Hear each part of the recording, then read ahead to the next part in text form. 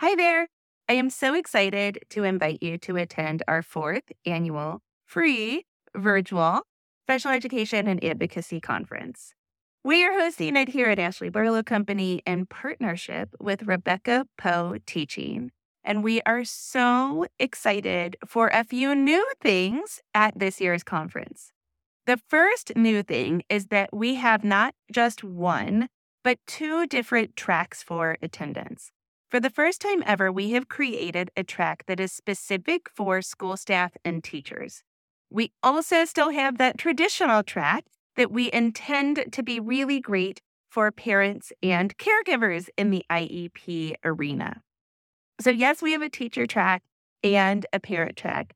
On that teacher track, you are going to learn about things like easier data collection, Gestalt language processing, behavior reading, and other super hot topics in special education practice, as well as advocacy.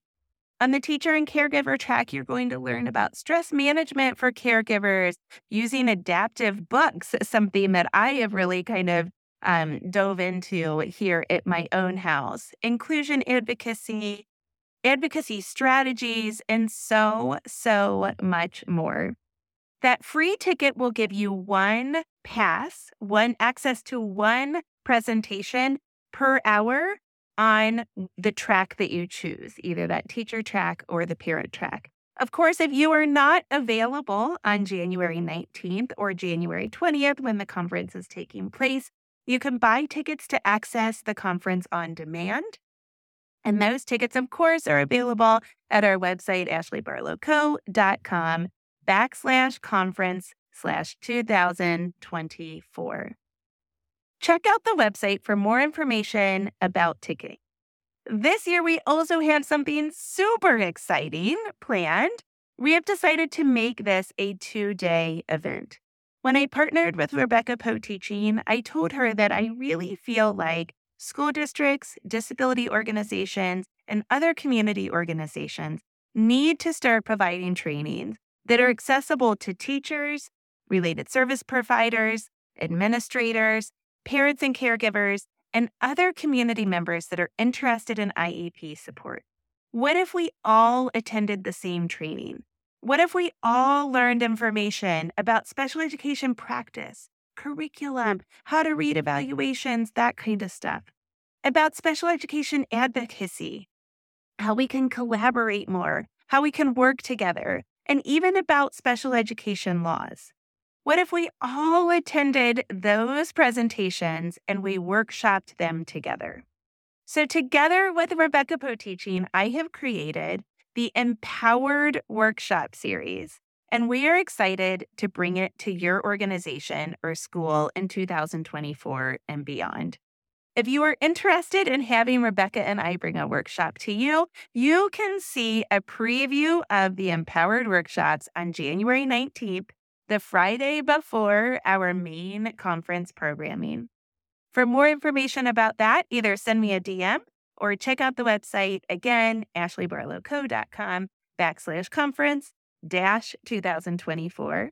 We hope to see you January 19th and or January 20th, and can't wait to connect with you.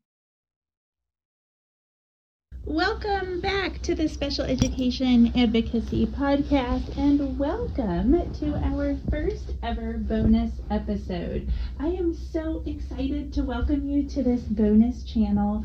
Thank you so much for pre-registering for our conference, which is taking place on January 28th. It is shaping up to be a really great conference. I can't wait to invite you to attend that and to see you there. It is going to be wonderful. This bonus channel is going to turn into something bigger than this. I've got some plans for 2023. Stay tuned for those.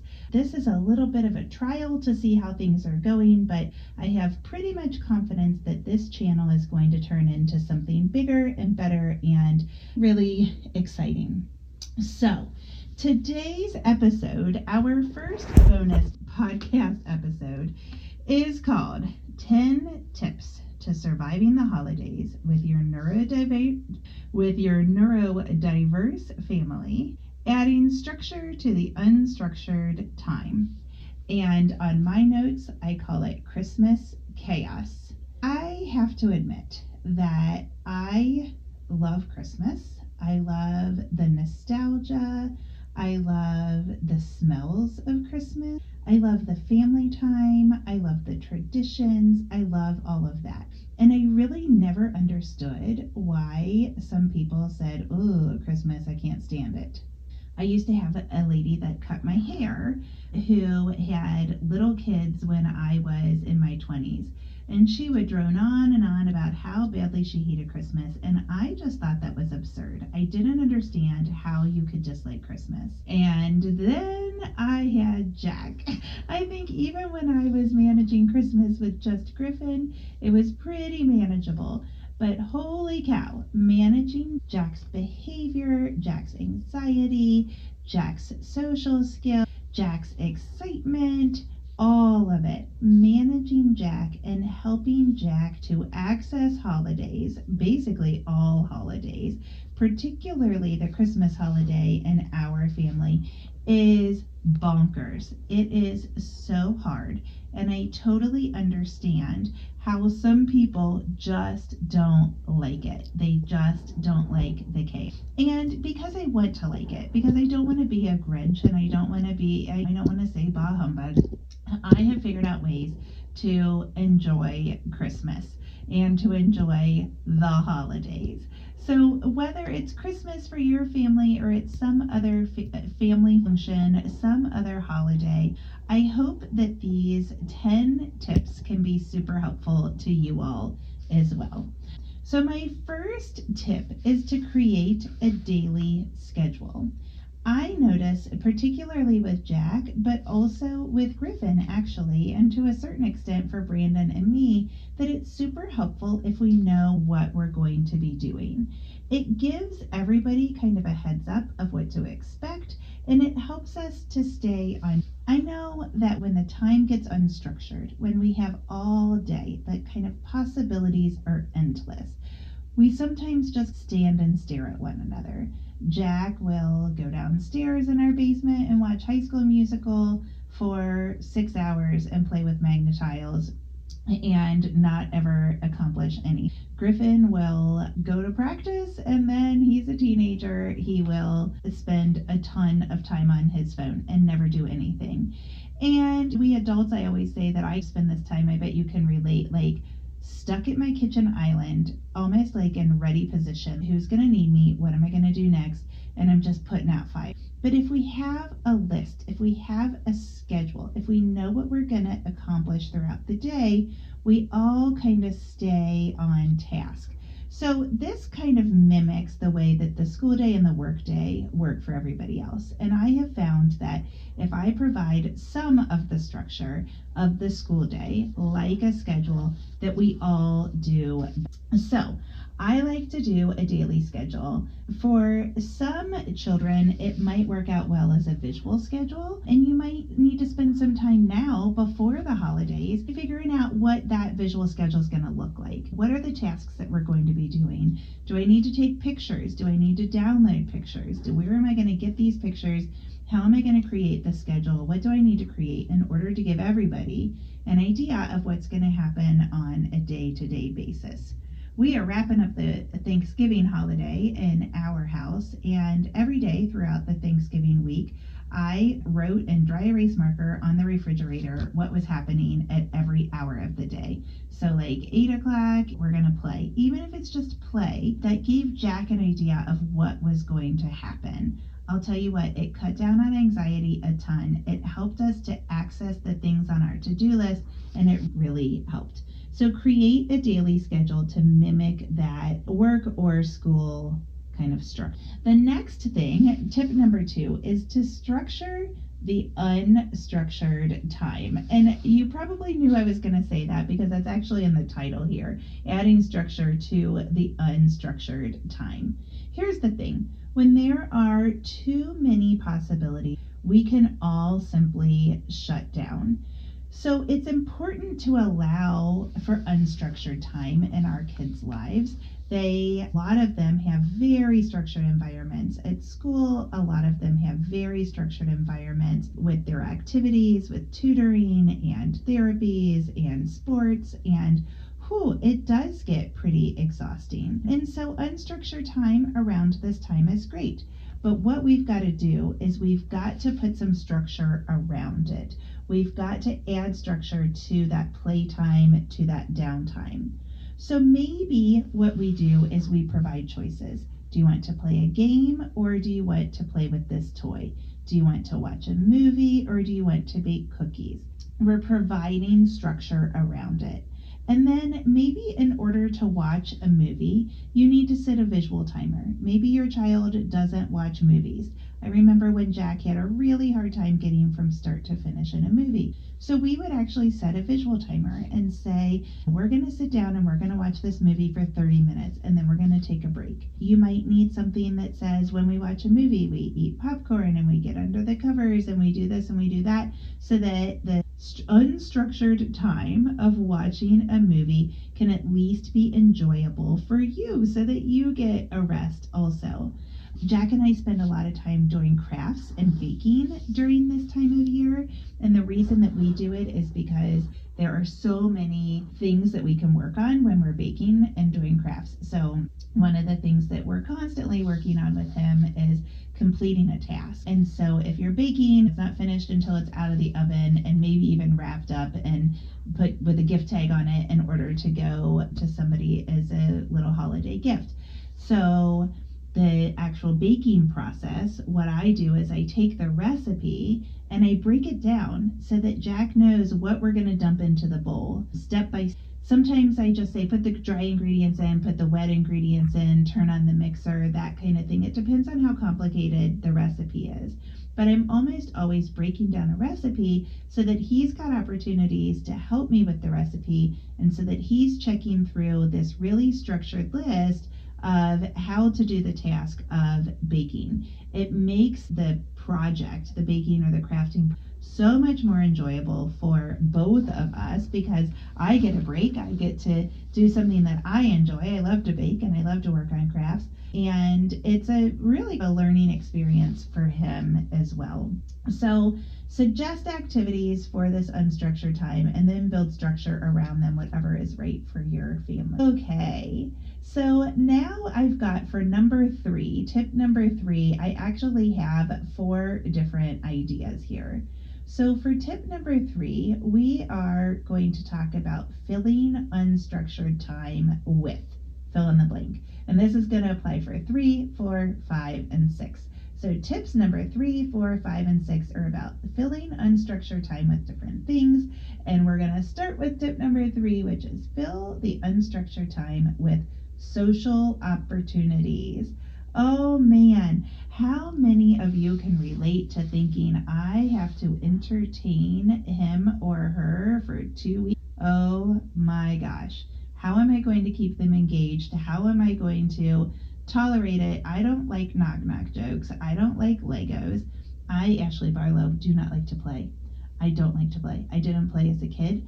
I don't like to play. It is terrible for me. I think it's why both of my kids like to build, because it has a finished project. I really don't mind building with Lincoln Logs or Magnetiles. We have marble runs at our house that we do incessant. Jack is in a really long and strong Magnetile phase, and it's great. I like to do that, but I do not like to play. And so the thought of having 2 weeks off of school where I am like the best friend is exhausting. And for so many of our kids that are nerds, it is possible that you don't have a really strong social network for them, that they aren't going to the holiday sleepovers and to the get-togethers for all their clubs and teams and all of that stuff. And so a lot of this social time is left on you. But one thing that we all need to work on is social engagements. I have seen through the pandemic, by the way, with a lot of my adult clients, that there is a ton of social anxiety going on, and a lot of my adult clients are, quite frankly, just having a hard time leaving the house. And so this is something that we have been working on quite a bit at our house, because Jack does pretty pervasive social anxiety, and I don't want that to get in the way of his success as we transition to older grades at school. He's in middle school, and I want to make sure that his social skills are pretty up to speed. And so filling the unstructured time with social opportunities is something that we work on the weekends and on these long holiday breaks.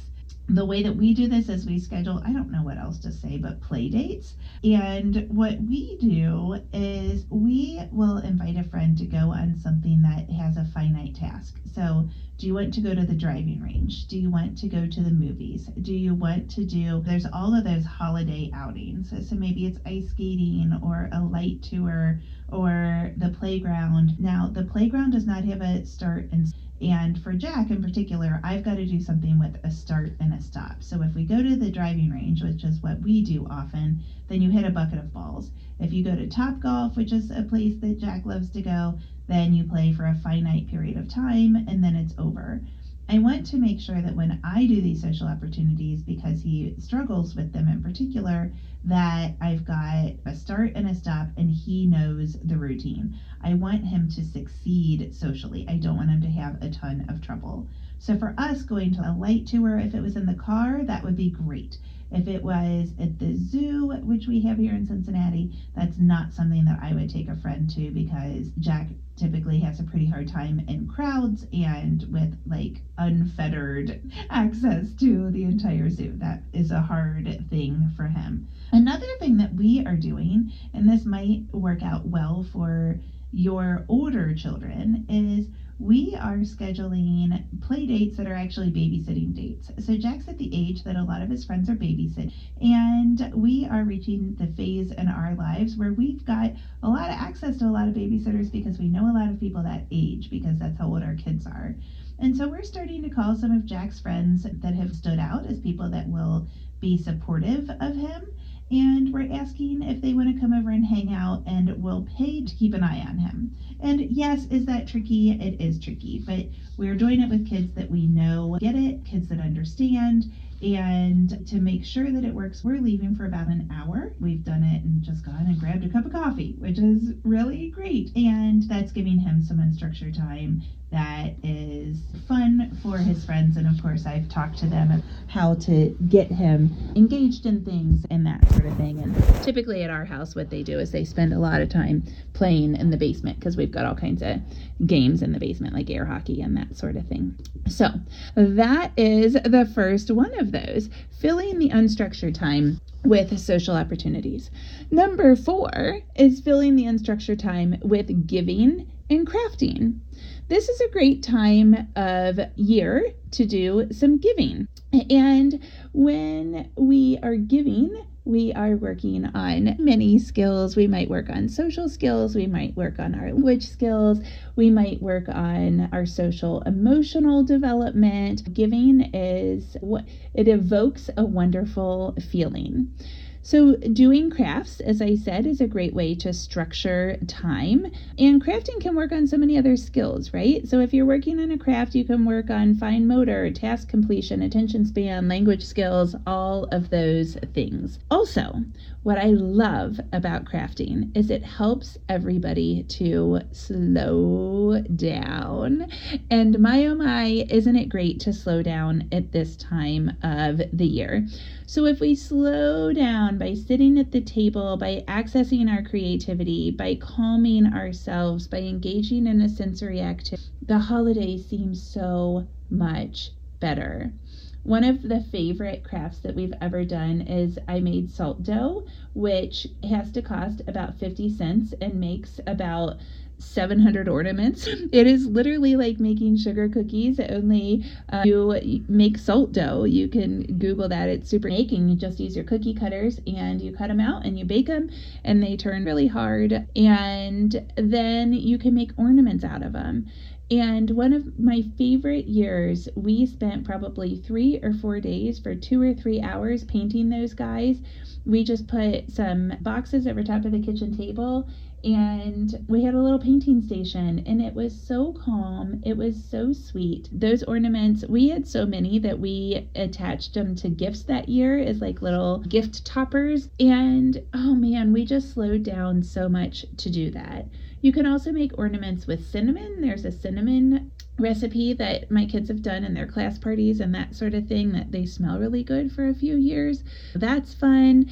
It might be doing sugar cookies. It might be doing holiday crafts. We have a Michael's pretty close to our house, and I think Joann Fabrics has these as well. There are little kits that you can buy. They might retail for like $8, but I get them on sale all the time for $2.50. And you might be making an ornament, or you might be making some kind of little knickknack that you can put on a windowsill or a countertop or something like that. It might be a hat or a necklace or something like that, but they're like kits that you can do a craft. And I always go pick up a few of those when they're on sale because those are nice. Again, they have a start and a finish, which is a big thing for. So filling the unstructured time with giving by way of giving crafts is a really nice way for kids, especially kids that are neurodivergent, kids with disabilities, to access some social skills and some holiday spirit. Okay, that was number 4. Now we're moving on to number 5. I feel like I should say 5 golden rings. I'm sorry I sang. That was terrible. Number 5, fill the unstructured time with mindfulness. So again, we might need to slow down. This is a crazy time of year, and it makes everybody a little bit more frenetic. And so if you can spend some time being mindful, I promise it will be better for you and for your children. I talked to a client not too long ago who themselves, the adult themselves, was having a really hard time regulating themselves. And we were talking about how the pandemic had impacted emotionally. And I've had some more pervasive anxiety, bouts of anxiety, I would say, than I've had since really college, or maybe when we were advocating for Jack to get into an inclusive kindergarten. That was a pretty anxious time for me. But this kind of like pseudo post-pandemic time has been pretty anxious for me. And so I was talking to this client about what they do proactively for their anxiety, and the answer was nothing. And they said, well, sometimes I can't even watch a movie. I've got to get up in the middle of the movie, and I'll like end meetings at work because I can't concentrate anymore. And I'm like, wow, instead of taking a break, or in addition to taking a break if you need it, you might try to do something proactively. You might try to do some yoga, or access some heavy work, or do some breathing exercises or something. And they called me the next week and they were like, oh my gosh, I never would have thought of that. Of course, that's what I do for my child, and I feel so much better. And I was like, now step 2 is doing it with your child. And that's exactly what I'm recommending, is that you as a family take some time to be mindful. I actually just ordered for myself one of those eye weights that they put on you. I actually get it sometimes when I get my hair washed. At my yoga studio, they will put a lavender eye weight on top of you. It's those sleeping masks, only I think they're filled with like rice or little beads or something. They're a little bit heavy, and I love them when they smell like lavender. And I'm like, why do I not have one of these at my house? This is so silly. My house is where I'm supposed to go to rest, and I love this thing, and it was $20 on Amazon. So mindfulness is good for you as a caregiver, and it's also good for your children. Mindfulness is super proactive, like I said, and for our children with behavior needs, it can be proactive for their behavioral and emotional support, and it can be proactive for us so that we are more successful at keeping our emotion out of supporting them behaviorally and emotionally. So whether it's yoga, or it's breathing, or it's meditation, or it's tapping, some kind of mindfulness is super helpful. I don't know if tapping is all that widely known, but I literally had been thinking about tapping because acupuncture is something that I love and something that helps me with my anxiety quite a bit. And tapping basically relies on vibration through acupressure. And there was an app on the Today Show. It's called My Tapping Solution, I believe. And it is a paid app, but I have been doing that and I absolutely love it. So tapping is something that is new for me, but I think it is making. So that is number 5, and it is filling unstructured time with mindfulness. And now number 6, which is the last one of these, filling the unstructured time with learning. Listen, it's not fun. It's not fun for the caregiver or the teacher. It's not fun for the student, but learning is necessity. And if we fill structured time with learning, we at least are structuring time, because learning tasks are typically pretty structured, right? We have rules. We have to sit at the table, or we have to sit on the ground, and we might have to prepare for our learning by doing some sensory activities, and we're going to sit down and we're going to work for a little while. Another benefit to working on learning is that you are giving your child really good attention. And so if a function of their problematic behavior is attention, teaching them to learn is really good positive attention, right? Because you're probably working one-on-one with them. You're probably pretty close in proximity, like physical proximity, and you are probably like just totally one-on-one, actually paying attention to them, not reading your own book or something like that. And so those benefits can really be good behaviorally and emotionally for the child. Of course, when you work on learning during this time, it's going to help to prevent regression and that lack of recoupment of skills, which is always important. And it's fun. I think it's fun if you don't check in on a super regular basis. I think it's fun to really dive in and at least just read together, or do some math skills together, or find some holiday worksheets or holiday fun that you can do together that makes it fun, and you probably see a fair amount of progress because your child is an entire semester in, which is really great. They could have some really great progress. So that is these are not numbered 1 through 6, and so that's why I got confused. Okay, so that is number 6. It's 3D on my list, but it is number 6, filling the unstructured time with learning. Now, moving on to number 7. My tip number 7 is to start and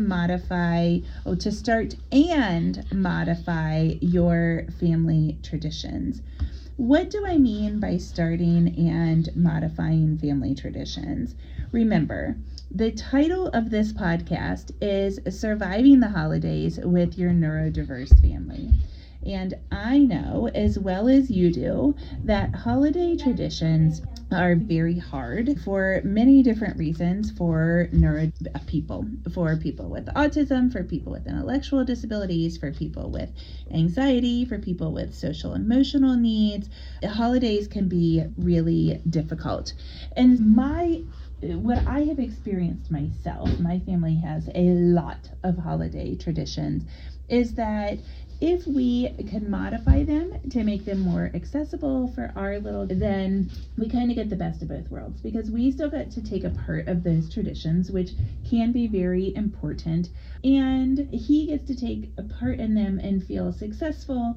And so he has positive memories as well. And we all get to be together. Children remember traditions. If you think back to your own childhood, you might have some traditions at home or at school, or other places in your community. And these traditions can be even the smallest ones. But here's an example. A few years ago, I felt a little sad because we do not have the kind of social lives that involves us going to friends' houses for basketball games or football games, or like to watch the ball drop on New Year's Eve.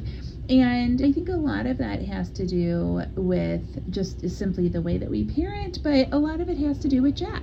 And so, I was sad. Like, I miss all those parties. I love holiday party food, and I miss those parties, those family parties. I went to lots of those when I was a kid. But every weekend we had one of those big family parties. And so one of the things that we do in our little Barlow house of just the 4 of us is every year we pick one night where we go drive through this light display, and then we do an appetizer party. So we come home and we have, that buffalo chicken dip, and we have a vegetable tray and a charcuterie board, and we make Dixie chili dip, which is something that is unique to Cincinnati, but we take Cincinnati chili and it's like that buffalo dip. So it's cream cheese on the bottom, and then it's chili, and then cheese on top, and you eat it with a Frito or a Tostito or something like that. And we have those appetizers, and as silly as it seems, that's something that I know I look forward to every year. And it's an appetizer party that Jack can access with zero stress. And even that small little tradition is really, really important to us.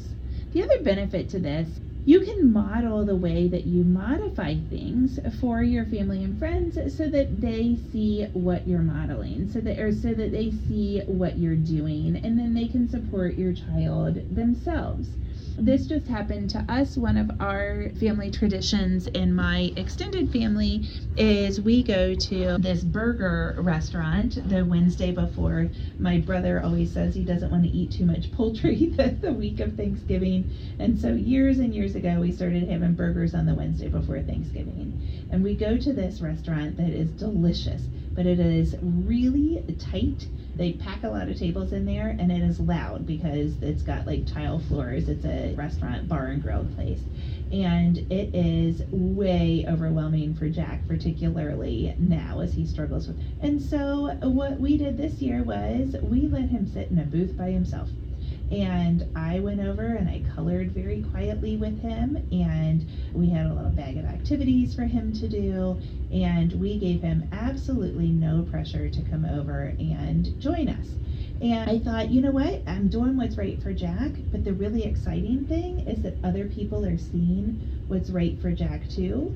And at one point, when I went back over to the table to enjoy the larger group's company, my nephew went over and he played with Jack, and he let Jack had a set of handcuffs, and so he let Jack put him in jail and play with him for a little while.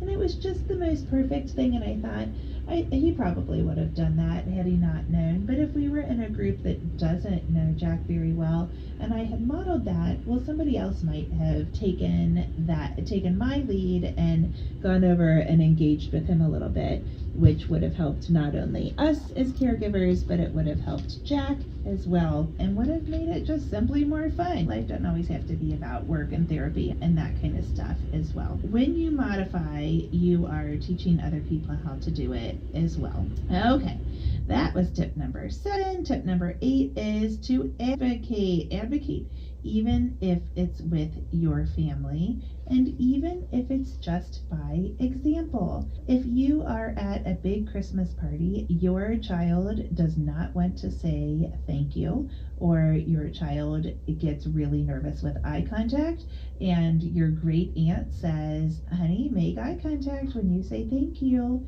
you can say that makes him very anxious, so he can't do eye contact.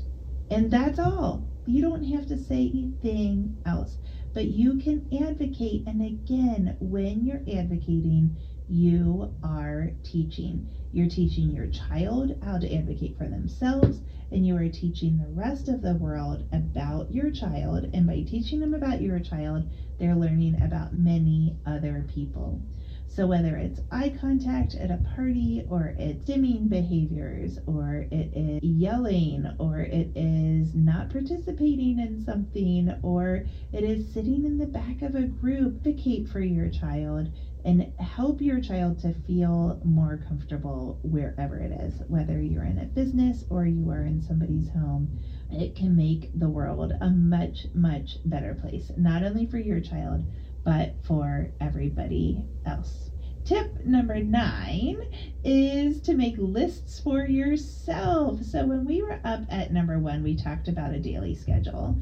And tip number 9 is to have more lists for yourself. So I think it was one holiday over the summer, and maybe it was over the 4th of July weekend, or I said to Griffin, so I didn't have a babysitter all weekend. I was home for 4 or 5 days, and I said to Griffin, the hardest thing for me in these times when we don't have a sitter and we don't have sports and we don't have our normal schedule is that I don't feel productive myself. I feel like I am the master of ceremonies and that is my only, and I don't get anything done. I don't get to wash my car or to do the laundry or to do anything but cook for you guys and be at the ready to entertain and engage you guys.